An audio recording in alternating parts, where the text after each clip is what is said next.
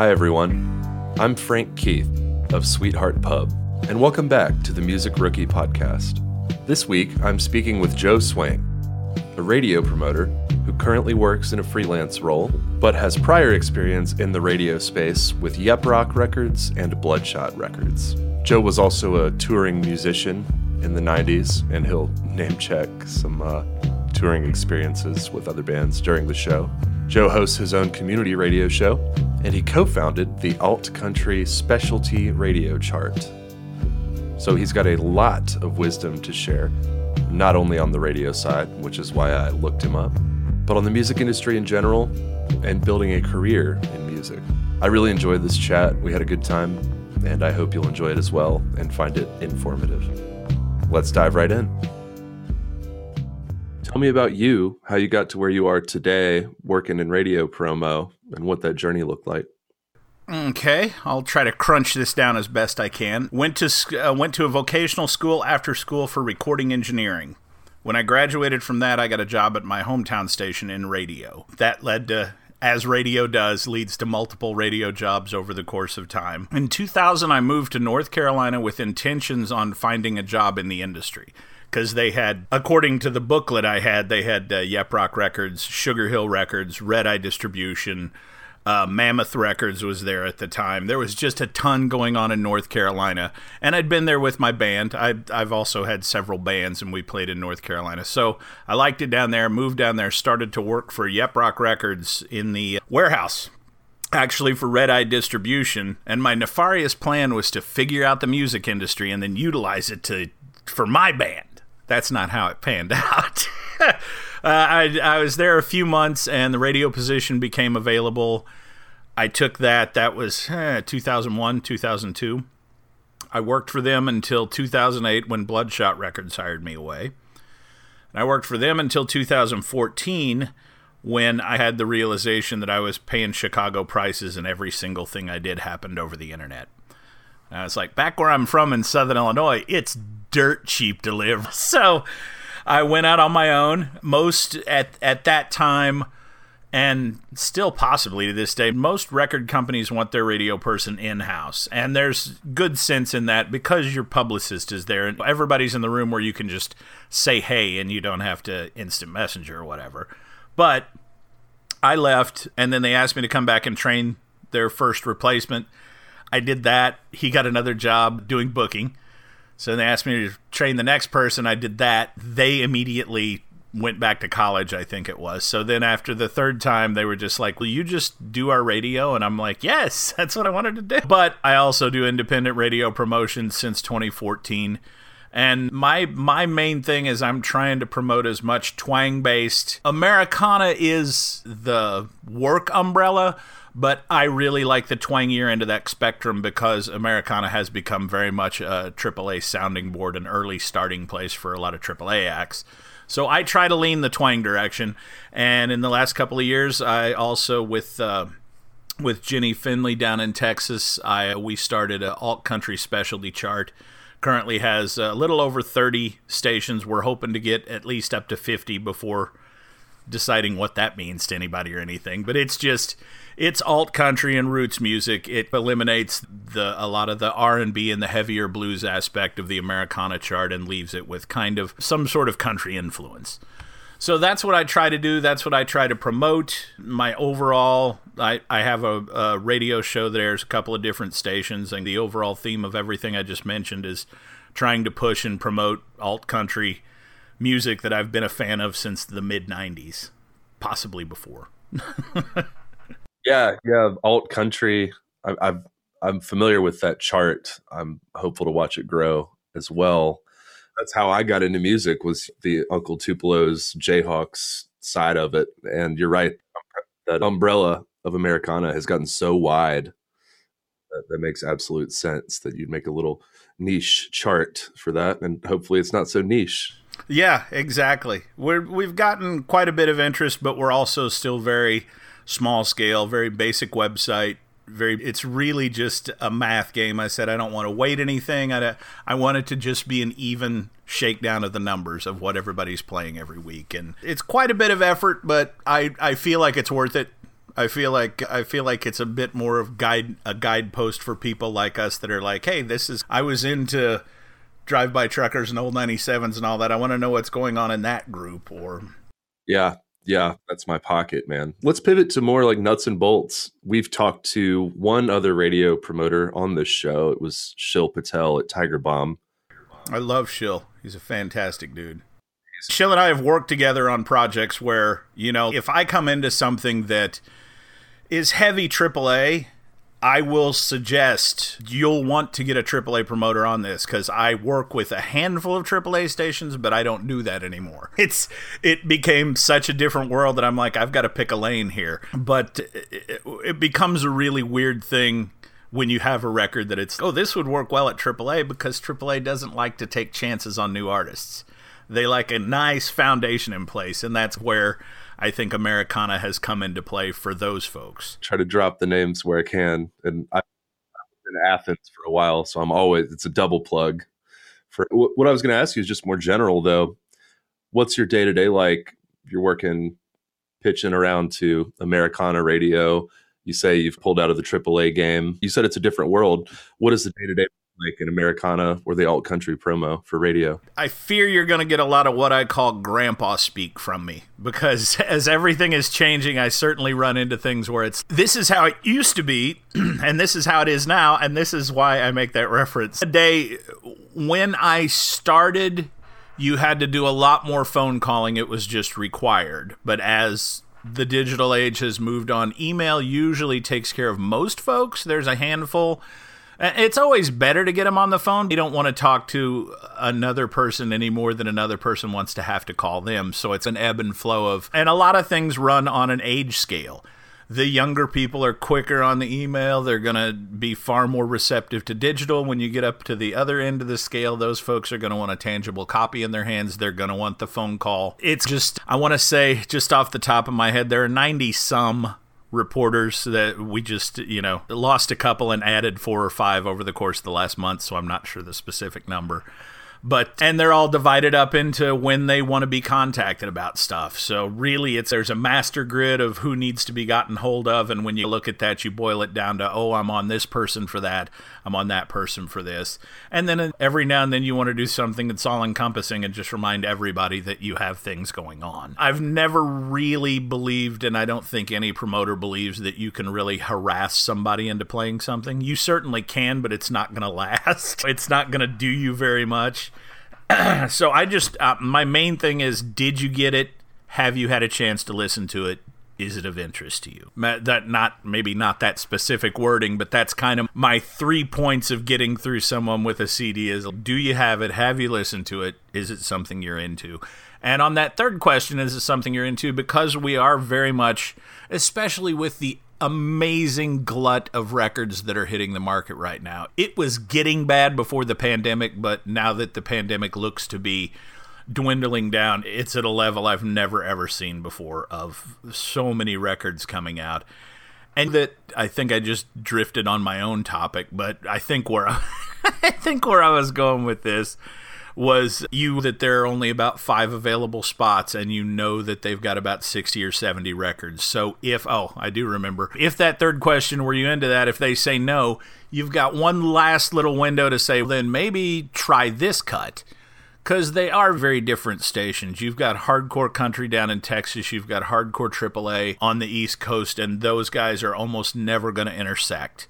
But you do what you can. Every now and then you get lucky, and you go, this station is into that. It surprises me, but I'm glad I didn't give up on them. So you try not to give up on anyone, even though they may be a long shot. But of course, you start up front with the folks that you think are going to like it first, and try to get through them first.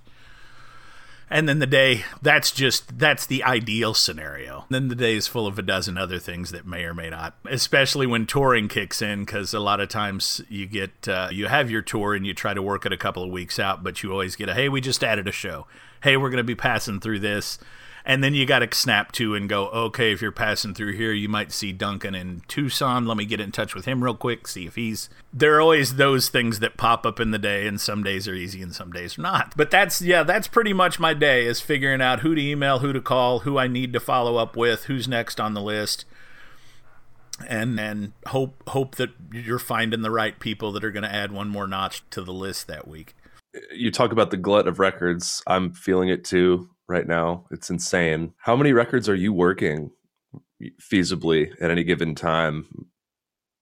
I try not to get over 3 or 4 at a time, but then it's also, there's almost 3 phases of a record, and the first one is the most time intensive, which is really the main thing that stops me from doing more projects, is because it takes a lot of time to listen to an album and cook down the tracks that you think are going to be most beneficial, and find out how much your artist can afford to send. That's a new thing in the last year or two.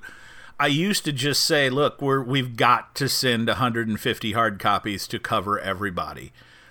But between the pandemic really forcing most folks' hands on digital, I've had people that 2 years ago would not add a record without physical, and now they're telling me, I'm full. My closet's full. I don't throw CDs away, and I literally have no space left.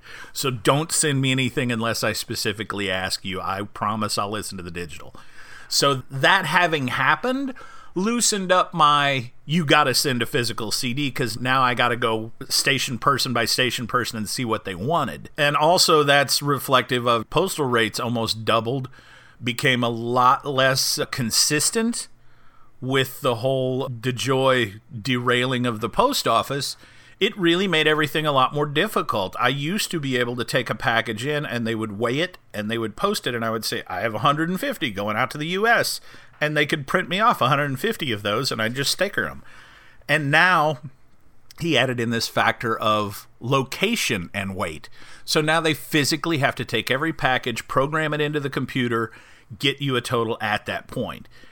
And they don't like it. The postal people don't like it any more than anybody else, but it was just one more attempt to slow the system, to make the system look worse than it is. And that really hit me and my guys.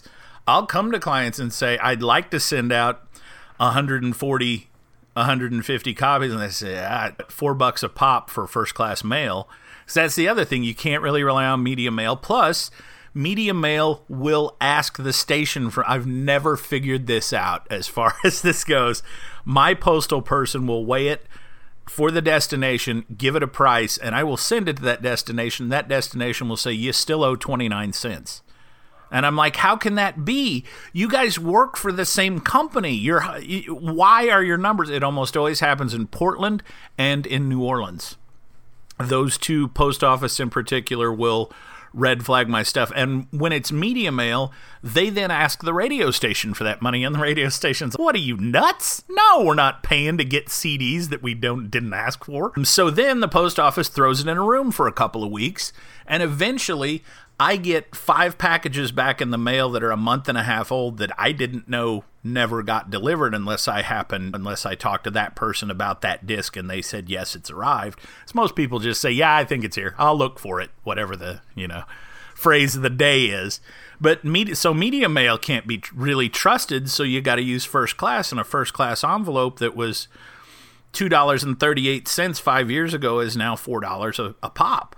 And sending 150 packages, that's $600 added to already me and the digital delivery service and everything else. So a lot of times I have to say, look, we can make a bare bones 50 CD hard copy mailing and just trust that the rest of the folks will ask for it. And then that's another weeding process that takes a while, is to go through and go, okay, who really needs this particular disc? So there's a lot of new math involved with all of it, which again is where I start to get on my grandpa. In my day, it was all a set system, and now each project has to be taken on its own merit and decided where the money is best spent for that project. Let's say I'm a brand new artist, or maybe not new, but the project is new, and I've got my debut release. Expectations if I hire a Joe to work the record? This is definitely a grandpa moment. And for the longest time, I've told people I worked with Lydia Lovelace from the beginning. I worked with Justin Townes Earle from the second record. It took 3 to 4 records for both of those people on a label, one with a really good name attached to it, for radio to get with the picture. and go, oh, a new Justin Townes Earl. All right, they were still nobodies for a while. And that's the thing with both Yep Rock and Bloodshot. A lot of times we were getting a first-timer. And it's a building process. So you take that first record out to radio and maybe you only get 15 or 20 stations. It seems abysmal, but then the next record you get another 20 or 30.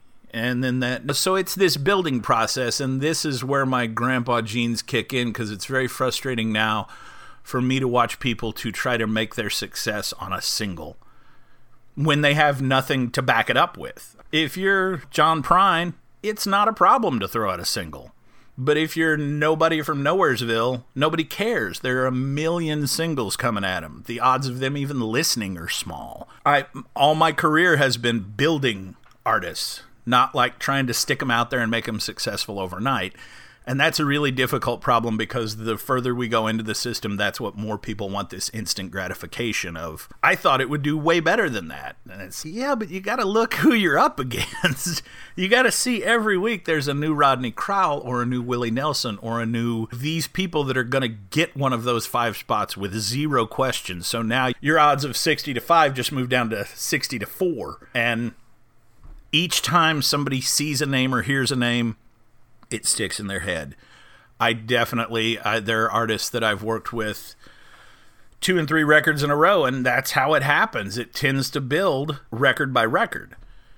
And then on the other side of that coin, I work with Shiny Ribs, Kevin Russell, and he changes so dramatically record to record. It definitely tends to stun a few people. And you have a few that go, this wasn't like the last one, but then you have another few that go, oh, this is better than the last one. So with someone like him, that wave just keeps going in such a weird fashion. You just got to go, okay, what's the next record? What's that going to be like? But he has longevity. So what was you're a new guy. Expectations shouldn't be too high, but at the same time, and this is pre-pandemic logic talking, so I don't know if it still holds, the biggest impact is just playing shows repeatedly. And it seems, especially nowadays, it seems futile. Even when my band was touring in the late 90s, you still needed a credit card. There were going to be shows that didn't pan out. There was not that many people showed up. What can we trade you? It's like, well, give us that big giant bottle of whiskey instead of cash that we need for. So it's never been real cost effective to tour until you get to a certain stage. And that's, of course, what everybody's trying to get to, is the level of not having to do anything but this anymore. But it takes a little time playing Columbus and Dayton, Ohio, and Indianapolis, Indiana, and hitting these spots and over again. Who was the band? I want to say it was the Avets. When I lived in North Carolina, the Avett brothers they had their name on the radar, but then they spent one whole year just beating the East Coast up and down and up and down and up and down and playing every burg that they could possibly play. And then when their record came out, it sold like mad, but when you looked at the SoundScan, it sold like mad in the eastern third of the U.S. Like, the West Coast still had no idea who these guys were because they hadn't put that legwork in there yet.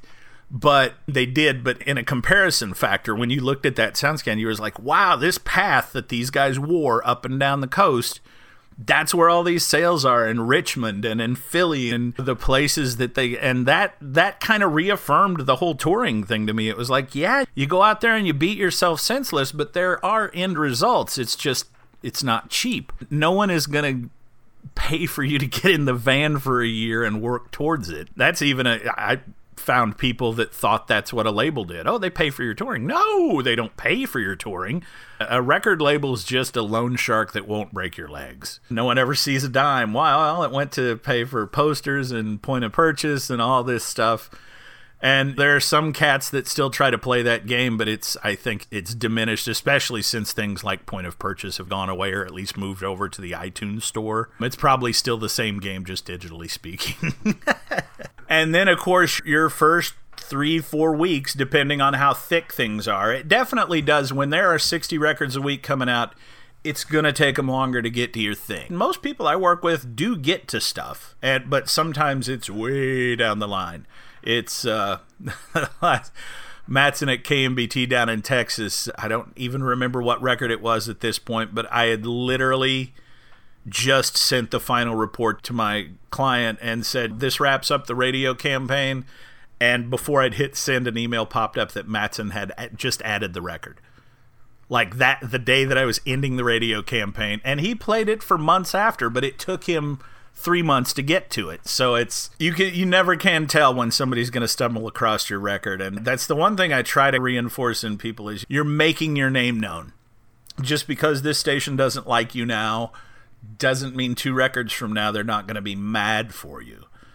And I like to tell this story. When I was in North Carolina, American Aquarium BJ brought me his very first record. It's okay. I played a song. Hey, local good guy. I played a song on my radio show.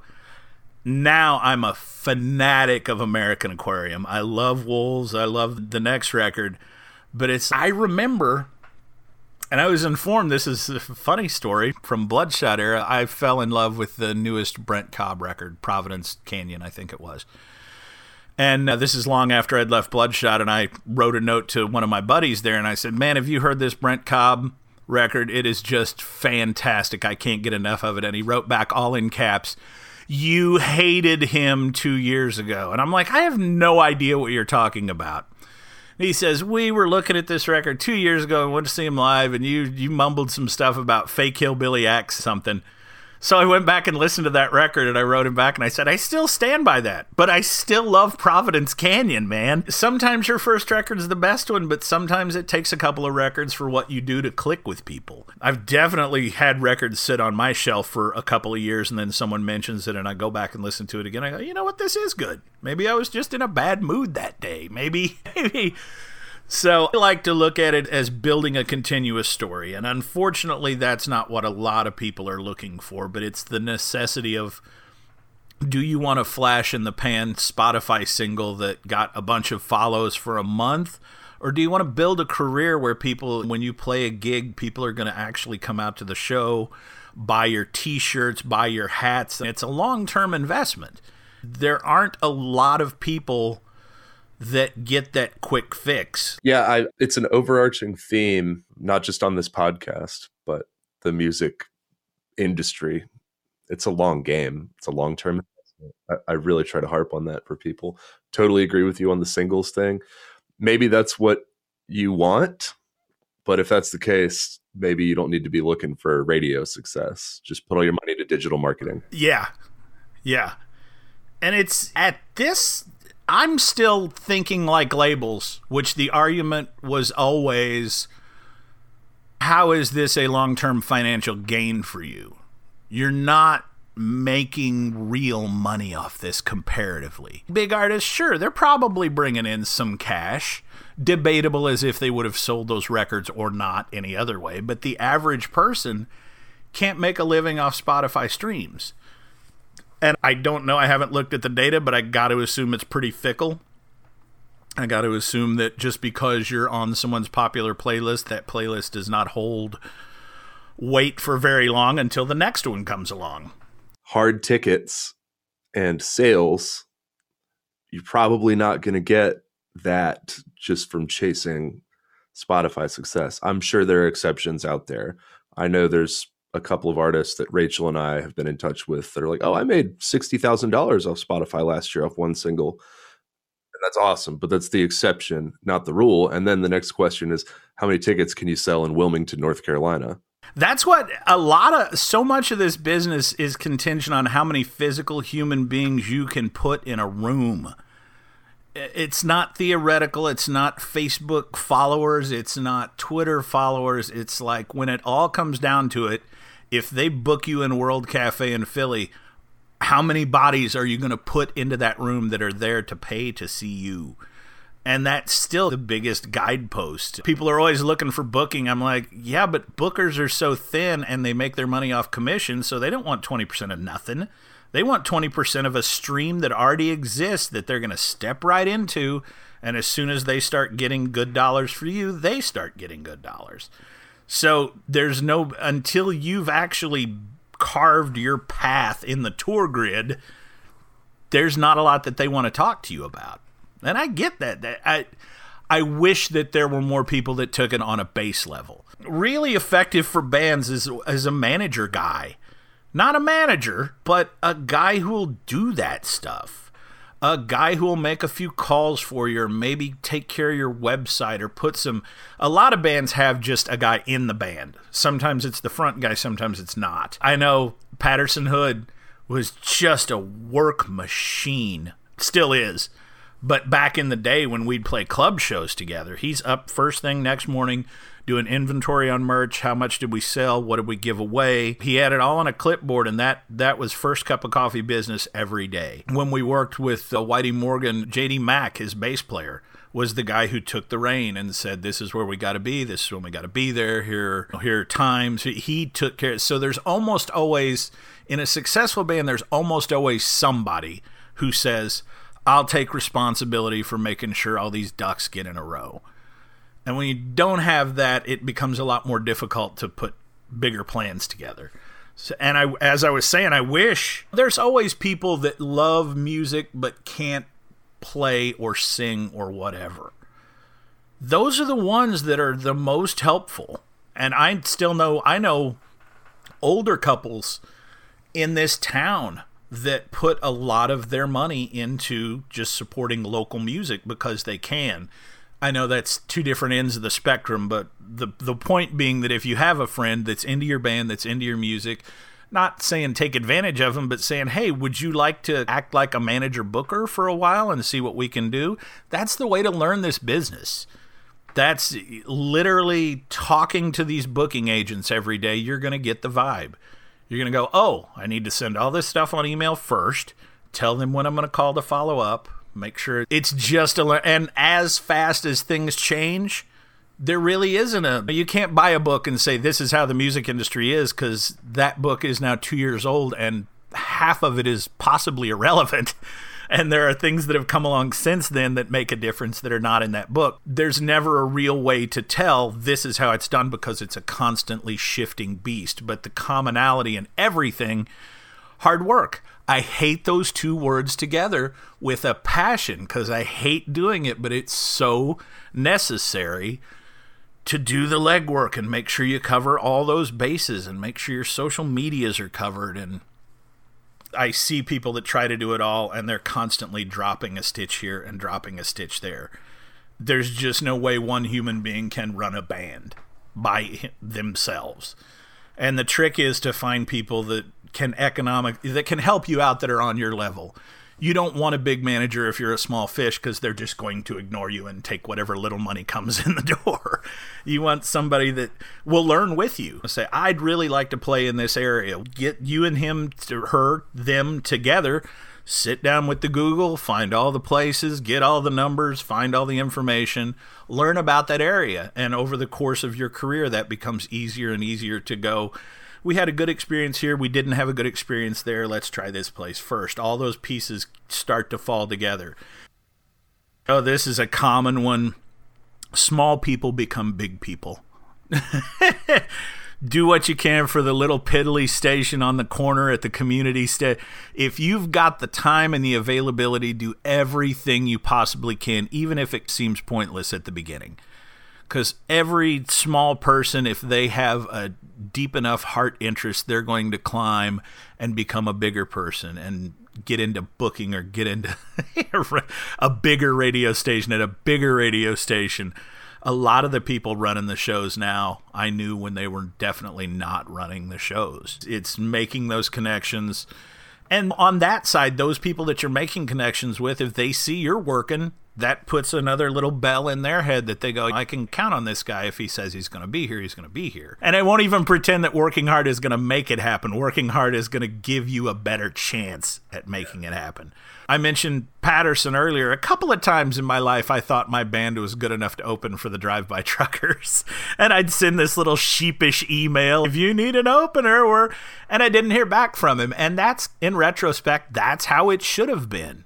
I wasn't even big enough to ask, but I was dumb enough. And sometimes that works out for you, but usually you got to consider the scope. What's my little Zen Pirates band going to bring to a drive-by truckers show? Nobody that wouldn't have already been there in the first place. People that if we were playing next door would have skipped our show to go to that show. But those friends do happen. Those scenarios where if you do have a good band, all of a sudden one day the truckers might go, hey, let's get that person to open up for us. It's a world of relationships. And I've definitely seen people that come in with aggressive and angry attitudes just fall by the wayside because no one wants to work with them. But fortunately, those are few and far between in the music industry. Most of the folks I run into are all about helping all of us bring the whole game up a level. And that's kind of what it takes. Yeah, sitting here nodding my head, Joe. This is all great. I think we got away from radio, but you brought it back really well. I appreciate you taking the time to talk with me today. This has been great. This has been fun. I have no idea what I said, so I'll have to listen again just to see what idiocy I spouted out, but hopefully it's useful to somebody. I know no one likes to hear luck and work, but unfortunately that's going to be the answer most every time. And make friends. For God's sakes, don't go in there being a fucking sad sack and snapping at everybody and yelling at the sound guy. And remember, you're on a mission here to make people like you. And it's more than just the people standing in front of the stage. It's like everybody involved. We always used to say, make the bartender happy first. Everybody after that can go to hell. Because a lot of what we found out is the owner won't be there. The manager might not be there most of the night. But when they come back in at the end of the night, they'll go, how was the band? The bartender liked you. Oh, they were fantastic, man. They had some good stuff. But if you're being a dick to the servers and stuff, how was the band? Oh, they were shitty. Brought about 4 people, off key. And it can be the same show. Just don't make enemies. You don't have to suck up. You don't have to be a fake about it, but don't go in and make enemies just because you're in a bad mood. And thanks for having me. Certainly appreciate it. It's been fun. And there you have it. Thanks again to Joe for taking the time to speak with me today. And thank you for listening. Please take a moment to subscribe to the podcast if you haven't already. If you have a specific question for Joe or any previous guest, feel free to tweet us at SweetheartPub or shoot me an email, frank@sweetheartpr.com. I'm pretty open on socials myself on the personal accounts. I'm not hard to find. If you're interested in more insider information like this, be sure to check out our weekly newsletter. You can sign up at sweetheartpub.com. This episode was produced by me, Frank Keith IV, and our show's theme music was also produced by me. Hope you dig it. Now, go do something useful.